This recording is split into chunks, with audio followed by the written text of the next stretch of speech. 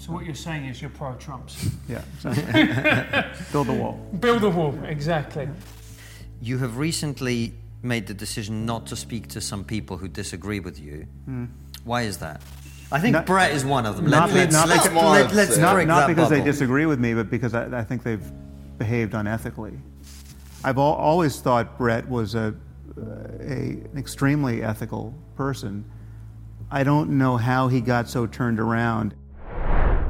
Hey guys, Trigonometry needs your help. We took a big risk creating the show, and for us to keep doing the incredible work that you all love, we need your support. That's the only way we're going to stay independent and create content that you won't be able to find anywhere else. There is no other podcast where you'll hear interviews with Nigel Farage one week, and the next week you've got Aaron Bastani, the founder of left-wing show Novara Media, on the same platform. You know the mainstream media aren't honest. You know they've been caught lying again and again. You know they can't be trusted. The only way to change that is to make a stand and support independent content creators like Trigonometry to produce better and more honest content. We have big plans and we'll shortly be announcing exciting new shows and more terrific interviews with huge guests. That isn't going to happen without your help. When you support us, you also get incredible extra content, such as extended interviews with none of those irritating adverts, and they'll be released 24 hours early just for you. We'll have exclusive bonus interviews that only you get to hear. Click the link on the podcast description or find the link on your podcast listening app to join us. Support us and help change the way we have conversations and make the world saner. This is from Sal Joe. This is the most upvoted question. Okay. We'll take the measure of your audience's mind here. Would Hamas have attacked Israel if Trump had been in power? I have no reason to think not.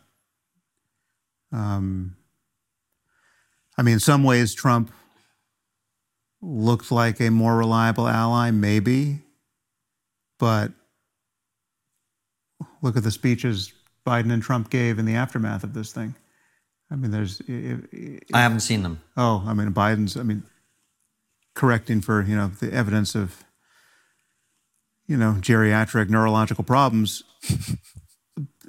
Biden's speech was just a full embrace of our allyship with Israel, and Trump's was this kind of deranged, self-focused criticism of Netanyahu, and I mean, it was all about Trump. I mean, that is on brand. Yeah, no, but the argument I think might be, sorry to interrupt, that Trump was seen as tougher, perhaps more irrational, which is not unhelpful in this sort of situation, and also he worked very hard on the Abraham Accords, right? Which were taking the Middle East, some people would argue, towards a healthier place. Yeah, and I would agree with that part. The Abraham Accords, I think. It's just a non-factor for me. I think this is going to happen anyway. This will continue to happen. It was unsurprising that it happened. The details of its happening were profoundly surprising, given what we thought the IDF was capable of, and what was unlikely to. The specifics were surprising, but this will be a recurring story of our lives until the Muslim world has a civil war with itself, with its own extremists. It's not a problem we're going to solve. We need 2 billion Muslims to figure out how to deal with their problem of homegrown extremism in 100 countries. Yes, I hear you. I think the source, sorry to needle this, but I think it's important to flesh out. I think the source of this question, I may be hallucinating, is you were vehemently anti-Trump. And I guess what I think people are asking is, were you not wrong about that? Because there's so many other liabilities with Trump. I mean, in fact, it's the similarity to Trump and Trumpism that did much to shatter Israeli society and seemingly soften it up for this attack, right? It's insofar as Netanyahu, who's a hell of a lot smarter than Trump and more sophisticated than Trump, insofar as he resembles Trump, insofar as he was engineering a similarly populist eruption of bullshittery in his own society, the divisiveness of all of that, the untenability of all of that, the lack of pragmatism, the taking the eye off the ball of the real threats to Israel. So the similarities there are awful, and insofar as we have Trump and Trumpism has a similar effect on our own society. It represents the same kind of opportunity cost. I mean, you think of all the things we didn't get done and will not get done for every moment we spend dealing with the divisiveness of Trumpism and the counter-reaction from the left. I mean, it's just a massive opportunity cost. So no, I think there's nothing good. Even if you can find some local instance where Trump was right about something and the Democrats were wrong. I mean, he's totally right about the southern border, right? I mean, so there's no, in my view, there's absolutely no defense of having an indefensible border. We should know who's coming into the country. We should let the people in we want in. We should keep the people out we want to keep out. We should have, obviously, a sane and compassionate policy with respect to refugees. Build the wall. I mean, yes, if the wall is the best way to secure that border, then build that wall, right? So Trump's right about that, but he's such an awful human being, and his effect on our politics is so toxic that we can't even, that half of our society has to treat that completely sane project as a form of racism because they're reacting to the golem of Trump. So we need other people, even where Trump is right, we need other people quarterbacking those specific decisions. So what you're saying is you're pro-Trumps. Yeah, exactly. Build the wall. Build the wall, exactly.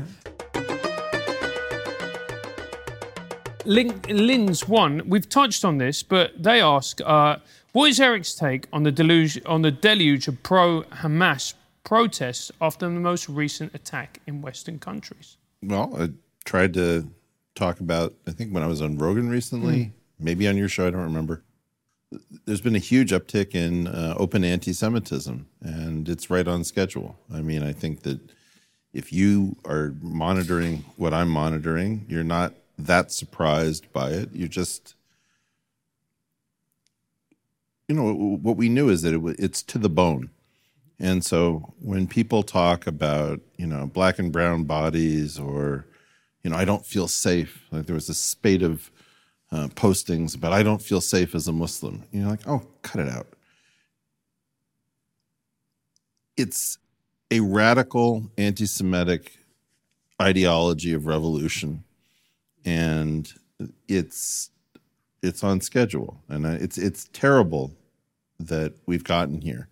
But in part, a lot of the well-meaning left did not understand that they'd gotten into the ocean with a revolutionary current pulling them along the beach. And they end up getting out of the water very far away from their beach towel. They're not anywhere close to being liberal, tolerant, because in their attempts to say, well, Black Lives Matter and we care about this, they didn't notice who they were affiliating themselves with. And hopefully, if you've seen a charred body or severed limbs or shot up porta potties, you're making an intelligent decision about what really matters to you. And if you think, end the occupation, free Palestine, go paragliders, you're probably really deep in it. I hope that deprogramming exists for you. I hope that you really think about whether you want to sanction rape, torture, and message killing. And if that's your thing, then I guess, well, you know where you are. John Watson says, could the lads ask Sam what he thinks his old friend Christopher Hitchens would make of the current political landscape, particularly with regards to gender identity, which has essentially become a new religion? I think he would make exactly what we have all made of it, and it would be a lot of fun to hear him talk about it. But I don't think there'd be any daylight between him and us on that point. No, I don't imagine, but he'd be funnier and more cutting at the same time. It would be a lot of fun, yeah. Yeah. World by Wolf asks, Eric, pick your dream president and VP for our times.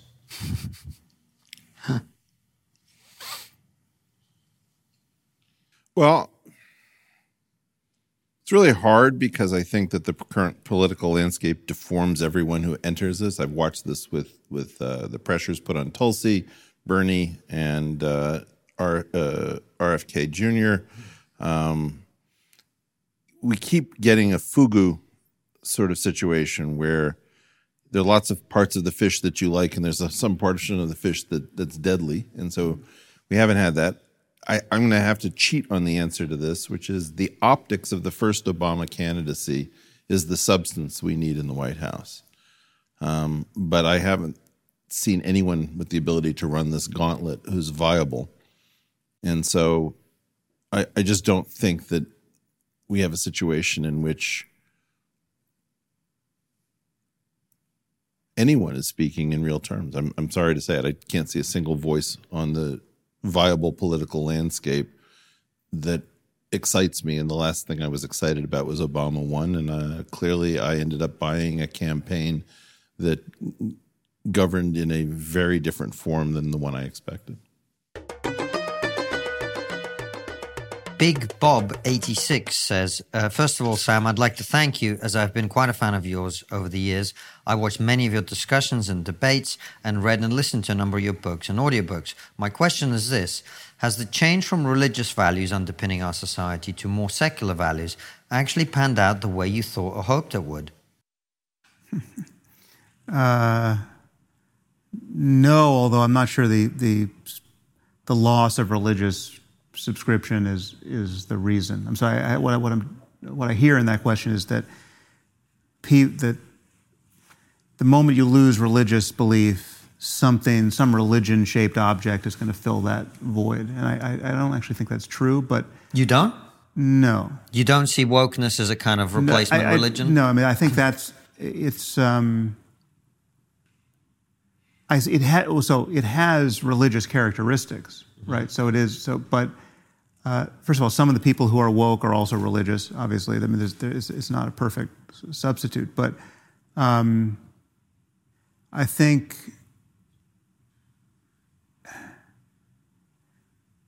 I mean, there's,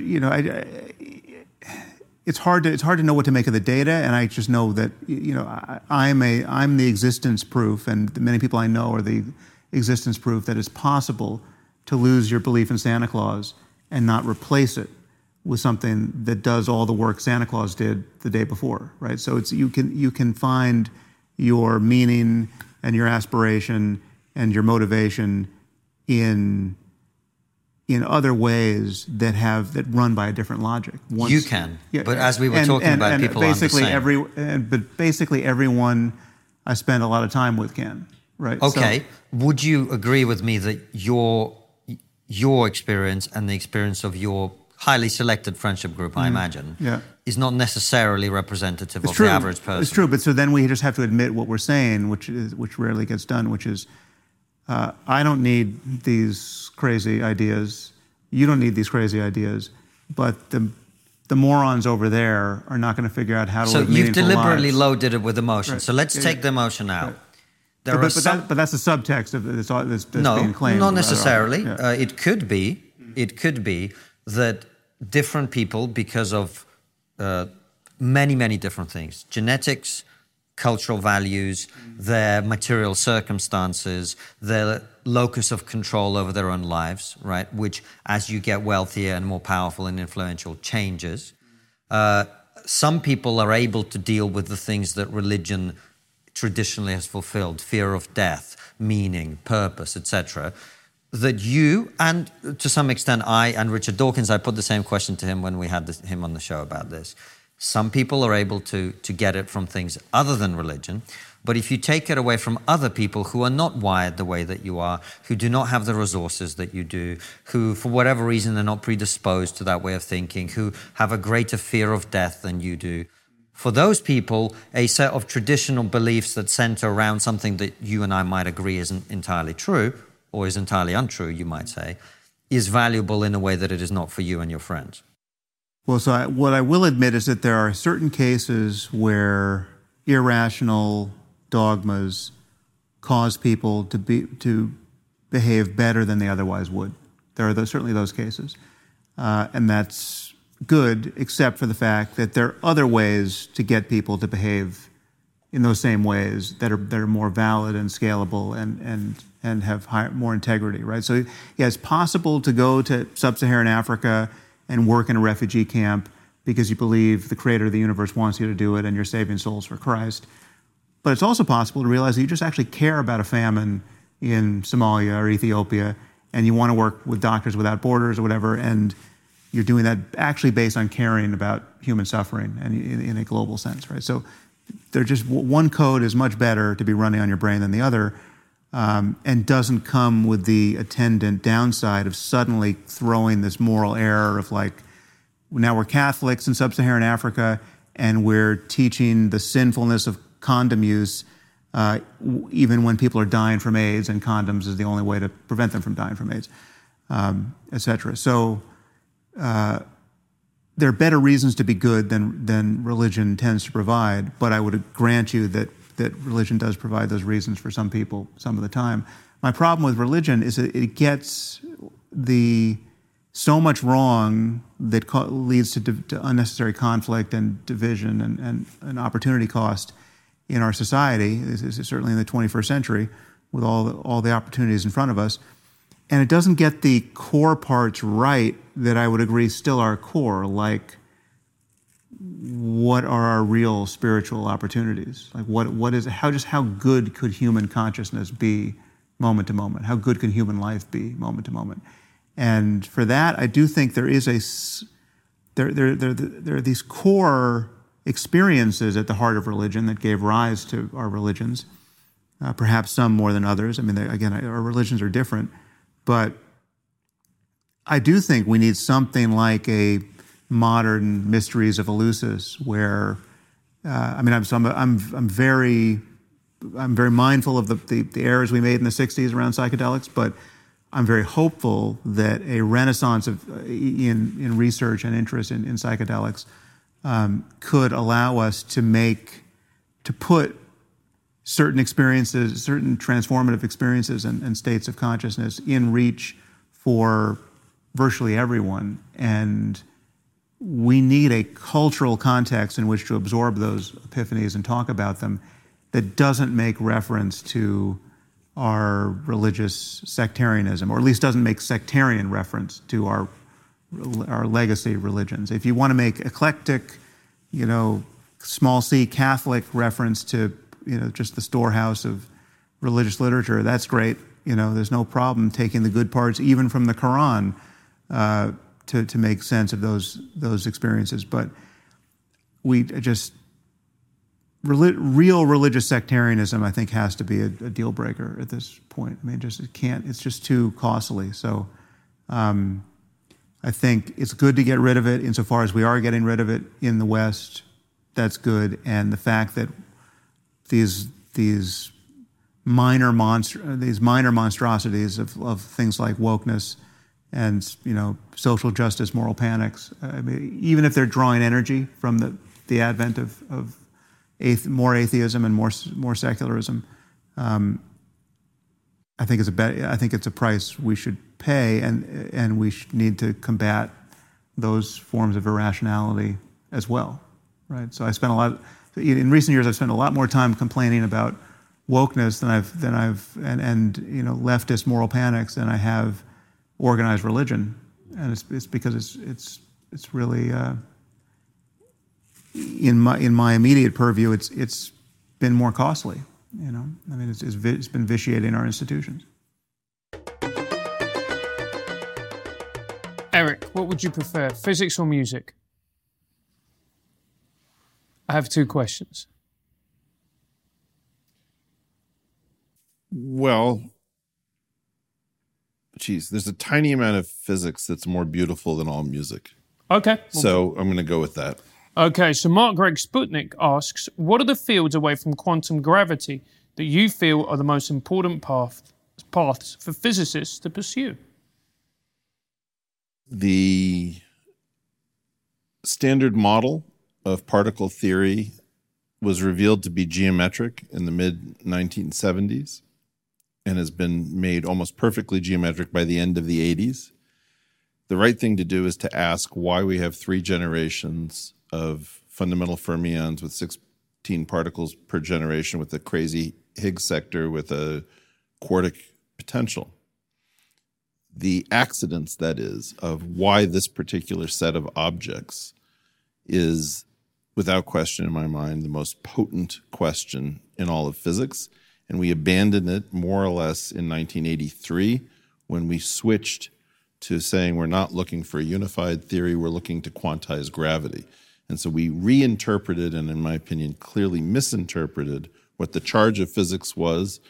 And the correct thing to do is to ask why this particular universe that we see ourselves confronting, rather than following the path to say what is the general nature of quantum field theory, because quantum field theory was recently revealed, like linear algebra and calculus before it, to not have anything particularly to do with physics. You can't do physics without it, but it turns out that it's a general framework that governs many more things that have nothing to do with the physical world in which we live. And so getting out of that quantum field theory monomania and getting out of quantum gravity monomania and substituting it with a question of why this particular beautiful universe is the one in which we live. Charles C. Verbal says, does Sam feel the world is at its closest to World War III it has been since World War II? I would defer to the experts who have really been watching this on that. I think it's still, last week notwithstanding, I think it's still the opinion of most qualified people that the Cuban Missile Crisis was the closest moment. But I'm not saying we're in a good spot either. I think it's it should be our number one existential concern, followed closely by pandemic, engineered or otherwise. So Joe asks, Eric, are there any fundamental questions in physics which AI could help resolve? Sure. You could search for all renormalizable field theories and try to do an exhaustive search. I'm just going to make a cautionary point. I think that the idea of asking AI to solve your problems with physics, which probably contains more leverage than any other discipline has ever had in terms of the power that can be wielded from simply understanding something, it's as if you haven't seen a single science fiction movie to prepare you. This is probably the dumbest consult I've ever heard in my life. I cannot figure out what we're doing. I actually don't understand that last point. You're saying asking AI to do discoveries in physics is so dangerous we shouldn't be doing that? Yes. I think that these are the last AIs that you could consider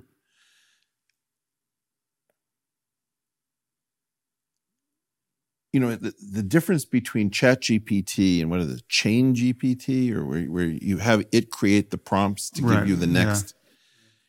Yeah. You're playing around with things that you don't understand. Before the attention is all you need paper, you could make the case that maybe AI is very, very distant. I was listening to Sam in my first meeting. The first day I met Sam, we did a podcast.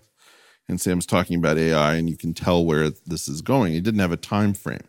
I don't think anybody really understood the large language model revolution and the transformer architecture. And I think you're now so close to something that could totally surprise you, particularly with emergent behavior, where an AI will learn Bengali because it needs to, without being told you should learn Bengali now. I would be very careful about the idea that we're going to rely on AI to advance our knowledge of physics.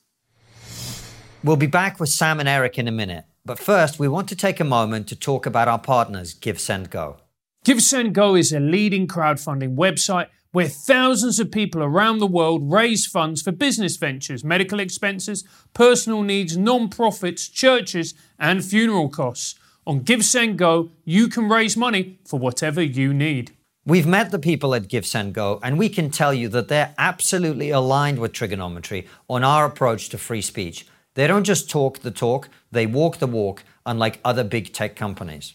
They, like us, believe that with openness and honesty will create more understanding and ultimately more harmony in the world. Give, Send, Go is absolutely free to use. With other crowdfunding sites, you'll pay between 5 and 10% of the money you raise. Give, Send, Go charge no money at all to use their platform. They believe you should be able to keep all the money you raise. On Give, Send, Go, you can choose to raise funds for short or long-term campaigns, whether you're in the USA, UK, Australia, or anywhere in the world. Give, Send, Go supports freedom of speech. They won't cave to the mob, and that's why we are proud to partner with them. Starting a campaign on Give, Send, Go is easy and intuitive. Go to givesendgo.com today, start raising money for whatever's important to you, and support the people who support freedom. Now, back to the interview. Ramsey says that it's great to have you back on the show, and respect for that, which is nice. And I think alluding to the very same point, I'll Fight You Naked says, you have recently made the decision not to speak to some people who disagree with you. Why is that? I'm not sure who he might be thinking of. I mean, so there are people who I would not be inclined to talk to. I think Brett is one of them. Let's break not that because they bubble. disagree with me, but because I think they've behaved unethically. It's like there's no that if you're thinking of your brother, that's conflating two things. There are topics. There are topics that I think it was irresponsible to debate via podcast. Certainly in the middle of a public health emergency, right? And certain styles of conversation, certain participants that I thought was just never going to converge on a useful document to export to millions of people. So I felt it was irresponsible to have certain conversations certain ways during the pandemic. There are certain other people who totally disagree with me on lots of controversial points who I will talk to just because it's there hasn't been any breach of ethics. No matter how much we disagree, they've always dealt with my side fairly or my beliefs fairly. Then there are people who have gratuitously misrepresented my beliefs, thinking they were going to be scoring some kind of points against me, and they were scoring points against me for their audience, right? And those are people I'm not inclined to talk to because I don't want to reward that kind of behavior. I mean, it's certainly behavior that I have been fairly careful not to engage in myself, and whenever I've done it inadvertently, I've apologized for it. I never feel like I need to strawman my opponent or much less lie about their views in order to argue against them. So, but there's been a lot of incoming of that sort toward me. So there's some people who used to be friends who, I would not be inclined to talk to. But there are other people who, I don't know what I don't know. But like this, there are people who I disagree with a lot, but I'll talk to them. I mean, like, Megyn Kelly is somebody who, like, our politics are not aligned, but to my eye, she's always treated me fairly to a point that has been uncomfortable for her in front of her own audience, knowing what her audience wants. Certainly in the aftermath of the podcast we did and the clip that got exported to, every mind in Trumpistan. The way she dealt with that seemed totally fair and honest. And so, I've got no hesitation talking to her. And there's a lot of people on that list. And there's a short list of people who consciously created clickbait for their audience, very often with my name in the title. Sam Harris just said something crazy. And then they've used that clip or some other clip, even more ridiculous clips. There was one clip made by the same person who, where it seemed I was saying, or the audience was led to believe I was saying that I wished more kids died during COVID, so I could have been proven right in my paranoid views about COVID. So if you're going to do that, of course I'm not going to talk to you. And if you're going to amplify that and dunk on that, I'm not inclined to talk to you. Sam, one question I have about that is, could you not? I didn't understand why you didn't try to do something with Brett that was closer to correspondence chess, where you had a right to consult with experts, given that you're not a biologist, right, or medical doctors, and the idea is that you don't have it live, so that you get broadsided, but just decide we're going to have a go back and forth of 15 or 20 go rounds, and I'll be consulting people and you can be consulting people. Let's have the best version of that. It seems to me that you didn't opt for a non-standard debate. Well, so that largely because of the opportunity cost, because of how much, I would have viewed that probably as a month of work to do responsibly. And I see no reason to do it because your brother's disappearance down this particular rabbit hole is not something that I felt I needed to interact with. I mean, it was getting thrust in my face so much that I had to interact with it enough to just say I had to kind of disavow it. Mm-hmm. But the fact that he was going to spend 100 podcasts in a row worth of his energy on that topic shouldn't have meant I needed to could have set N to be whatever you wanted. I mean, in other words, even if you didn't end up having a debate, at least if you did that, people would understand that you wanted to have the top line issues adjudicated. And I very much agree that you don't get into a fight or a debate with somebody who's totally unethical, right? Because it's too dangerous. Well, I just think, for me, I recently released a podcast, which I think you probably heard on this, like my postmortem on COVID, a solo podcast. And for me, the airplane analogy I use there covers the sort of the framing that works for me, which is, there are moments where you want to really drill down. Yeah, you want everyone to do their own research, and sunlight is the best disinfectant, and let's just talk about everything for as long as it takes. And there are moments when you really don't want to do that, where it's dysfunctional to do that, where other harms follow upon doing that.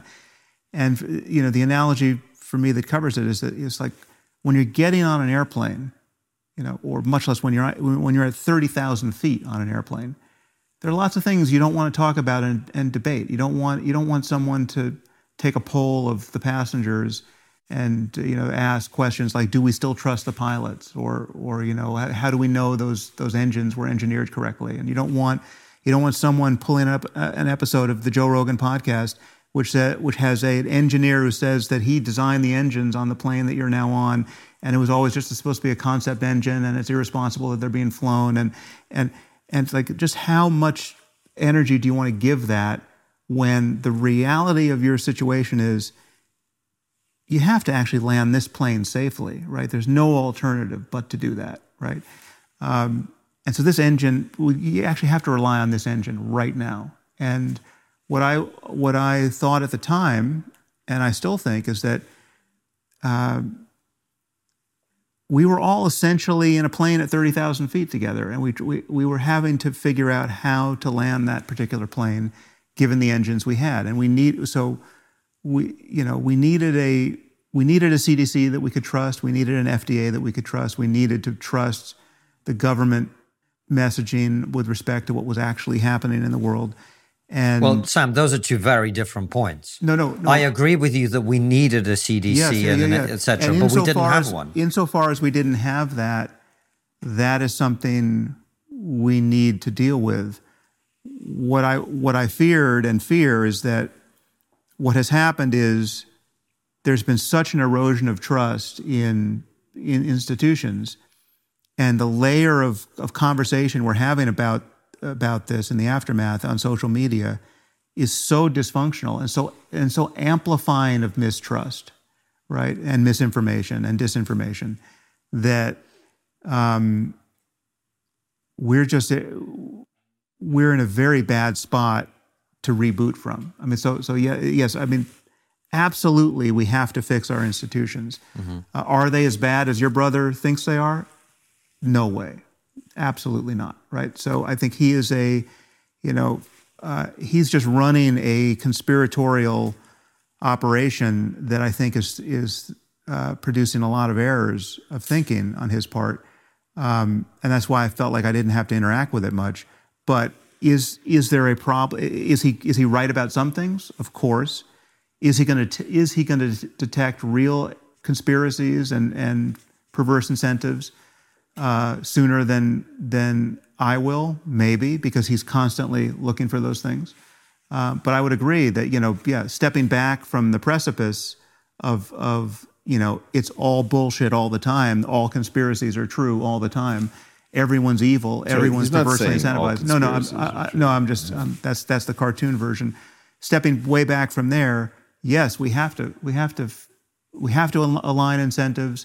We need a drug discovery regime that actually discovers good drugs and doesn't release bad ones.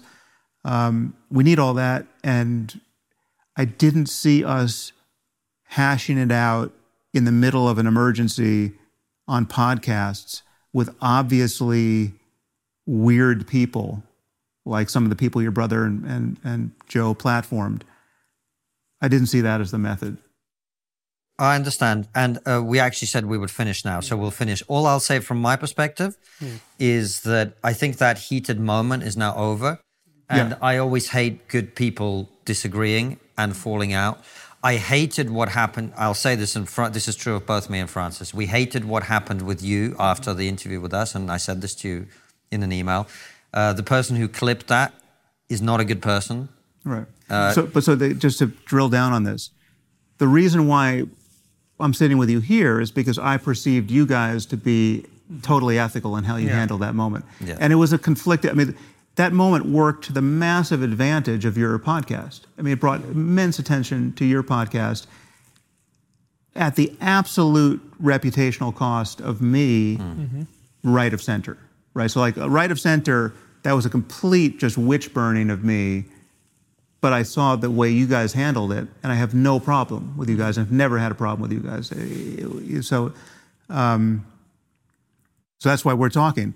But Brett amplified, I forget this guy's name, but the guy who made that clip, and I think he made the other clip I was talking about. Is it Jack Posobiec? No. No, it's not. No, it's I don't even want to give this guy attention. He's not a he's good person. a pure, whoever he is in reality, Twitter has made him a psychopath, right? And your brother locked arms with him just without caveat and amplified him as just citizen journalist who has gone to school on all the important topics and found all the errors in my podcast. And those clips were it was a pure smear campaign, which your brother energized. I completely agree with you about this person. So that's where I am. There's no. I never did the analogous thing to your brother, and I wouldn't. And I'm not sure where your brother's head is now, where he can rationalize what happened there. But he's buddies with a complete lunatic. And what was amazing, this is a much longer conversation about how weird social media has made everything. But like when that 20 megaton faux pas was going off in very much in your world and blowing up your podcast, in my, literally nothing was happening in my world. And in the places I care about, nothing was happening. And yet that was the first moment I could see how my interaction with Twitter was just giving me, pure noise that was pretending to be signal, right? Now it's not that there was no signal there, and this is something you and I have talked about a lot, offline, which is, I basically, based on how I've designed my life and how I've designed my business, I have the luxury of not caring about certain things happening to me online. But this was a case where it was just like my life was like air gapped from just like a mushroom cloud, and it was just so enormous and so non-existent where I live that I just thought, okay, this is a hallucination machine, and I've spent 12 years staring into it, and it's it's not worth it. So it's like the outcome, the proximate cause of my getting off Twitter was the aftermath of having gone on your podcast, and it's been, apart from the occasional feeling of, like in this last week, being on the sidelines of a necessary conversation, which when I look 15 minutes later, I realize, okay, this is still just a digital sewer that I don't need to be contributing to. I have other places to make noise, like, on this podcast. It has been like, as we were talking before we started rolling, it has just been, I'm embarrassed at what a upgrade of my life it's been not to be on Twitter for the last 10 months or whatever it's been. You're welcome. It's completely inadvertent, but it's been such a gift to not be segmenting my life in dozens of times a day, looking at completely. It's it's like waking up from a dream where you just can't even figure out how you got that confused, and it's so yeah. So thank you. You gave me meditation. Thank you for the absolute chaos you dropped into my life. You gave me meditation, and I got you off Twitter. Yeah. That's fair exchange. And it remains to be seen which is a bigger influence, because it was enormous. All I wanted to say, Sam, is I think it was a very heated moment. The way people talk, especially online, encourages fighting, encourages misunderstanding, miscommunication, etc. I think you're a great person. I understand you have your concerns about the way Brett communicated about COVID. He's also a great person as a human being. And I can tell you this from personal experience, because I gave Brett a piece of very unhelpful information to him that I gave to lots of other people that would require him to take an ethical but very difficult decision. And he was the only person out of dozens that did. So I hope that one day there is a world where you're sitting around a table, you're sitting on a show, or wherever it is, that there is understanding and reconciliation. I really hope for that. That's all I'm saying. It may never happen, and it's entirely up to you and Brett. Well, to be clear, I think Brett is. I've always thought Brett was an extremely ethical person. I don't know how he got so turned around as to think that this jackass he's aligned with that his ethics are well served by amplifying that kind of contribution to this conversation. I think that you're not, if I may, because I have the same problem you have with this person. But your brother, but strangely, your brother doesn't have the same problem with that person. Well, I was going to get to that, which is, I think that Brett went through a catastrophe over COVID, where he tried to make simple points, things like vaccines change adaptive landscapes with respect to fitness computations. That is a non-controversial point. And to become, I watched the system say, oh, we have a problem, somebody's disagreeing with the narrative. Our beautiful public health narrative is above your pay grade. The only way to get you out of this is to go after you as a human, to say you're promoting junk science, you're a charlatan, you're a grifter, et cetera, et cetera.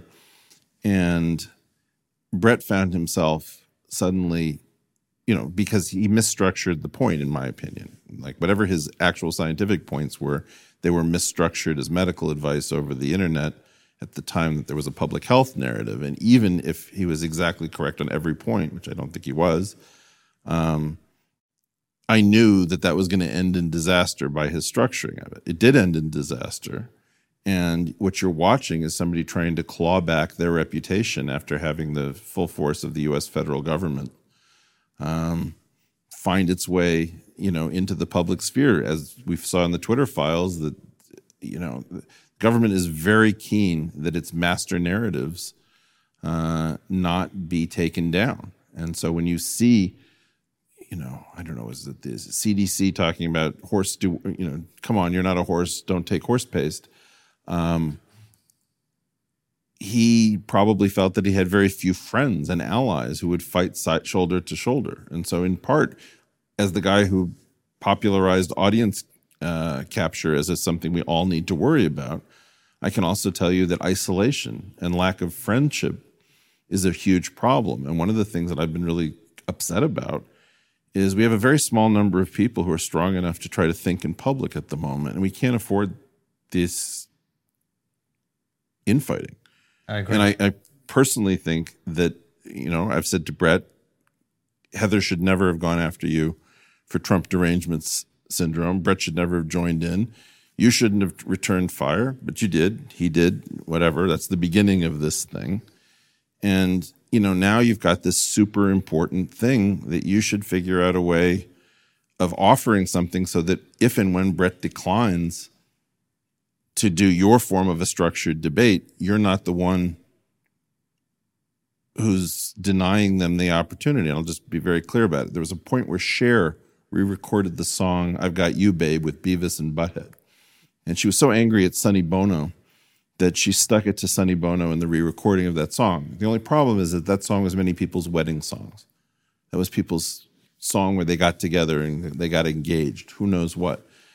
It wasn't her song necessarily to do with as she saw fit, because it was part of too many people's lives. And I believe that in part one of the things that we owe our world is that we work this shit out if we have the opportunity to work this shit out. And quite honestly, Brett has gone down a hole, in my opinion, because he's been forced to go down a hole. So if that's the question that you're asking, I think that the issue is isolation. And just to close it out, I made this very clear statement that if I find that any of my friends are guilty of murder, mayhem, rape, who knows what, as bad as it can be, I'm not going to be abandoning my friends. And why do I make that statement? One, because isolated people are dangerous. It's not safe to have isolated people, so you need to have friends who keep showing up even when you're in prison. The other thing about it is that then it becomes very easy to get us to move away from each other. And, the one thing, Sam, that I can tell you is that a lot of your friends on the sort of the right-hand side of whatever this milieu that we're a part of, it's pretty clear everybody wants to be in contact with you. They want a better relationship. Everybody says, "I miss Sam." And whatever confusions they have, you can probably find that people want to figure this out. I mean, I think people view you as a very singular and important voice. And I think it's a mistake to have all this integrity where we stop speaking to friends because they're all now beyond the pale. This time has been so confusing that everybody has made terrible, terrible mistakes. And the best of us have made fewer mistakes than others, but nobody has gotten away scot-free. It's just the quality of information. We've been lied to from too many different sources, and we don't have any institutions into which we can retreat. And I think it would be a good idea for what's coming, given what we've just seen in the last week, to try to figure out how to get back. Yeah, I mean, not to air all of our dirty laundry in public, but to air some of it in public. I mean, all of there's not a general algorithm for this, or it's just this is dependent on the specifics of a relationship and the specifics of a person's behavior. And there are people who I still don't understand where their heads are at, and I can't follow them down the rabbit hole. But I don't perceive any interpersonal problem between me and that person. And again, I don't know what I don't know. People are, again, they're captured by their own audience. They've got thousands of hours of audio that they're putting out there. And I don't know what they've said about me. But for instance, I said something about our friend Majid on Josh Zepp's podcast that I regretted, because I sort of got walked into it. And I said, like he was telling me how crazy Majid was. And Majid's gotten very conspiratorial, and it's all plandemic, and it's all like I don't agree with any of it.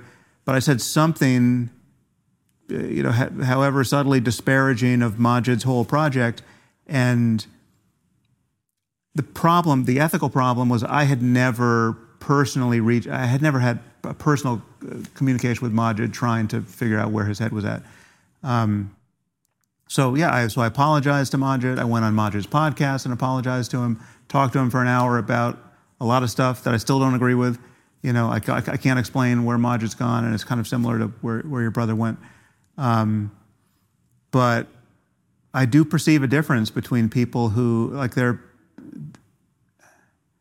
listen. If I have misrepresented anyone's position about anything to their reputational detriment, I apologize for it, and I do it with truly bad actors. I mean, like Glenn Greenwald, who's just, does not have an ethical bone in his body, though every bone is in fact sanctimonious and pretending to be ethical.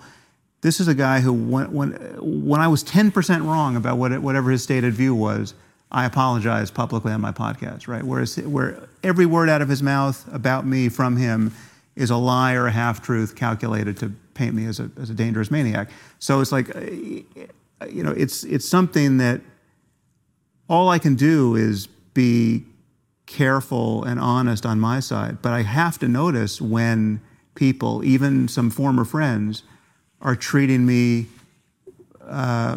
with zero integrity, and they see absolutely nothing. Either they think it's a symmetrical relationship, like we both got this sort of bad and let's just bury the hatchet, but they're not seeing what they did. So in the absence of Brett's attack poodle, if the attack poodle went away,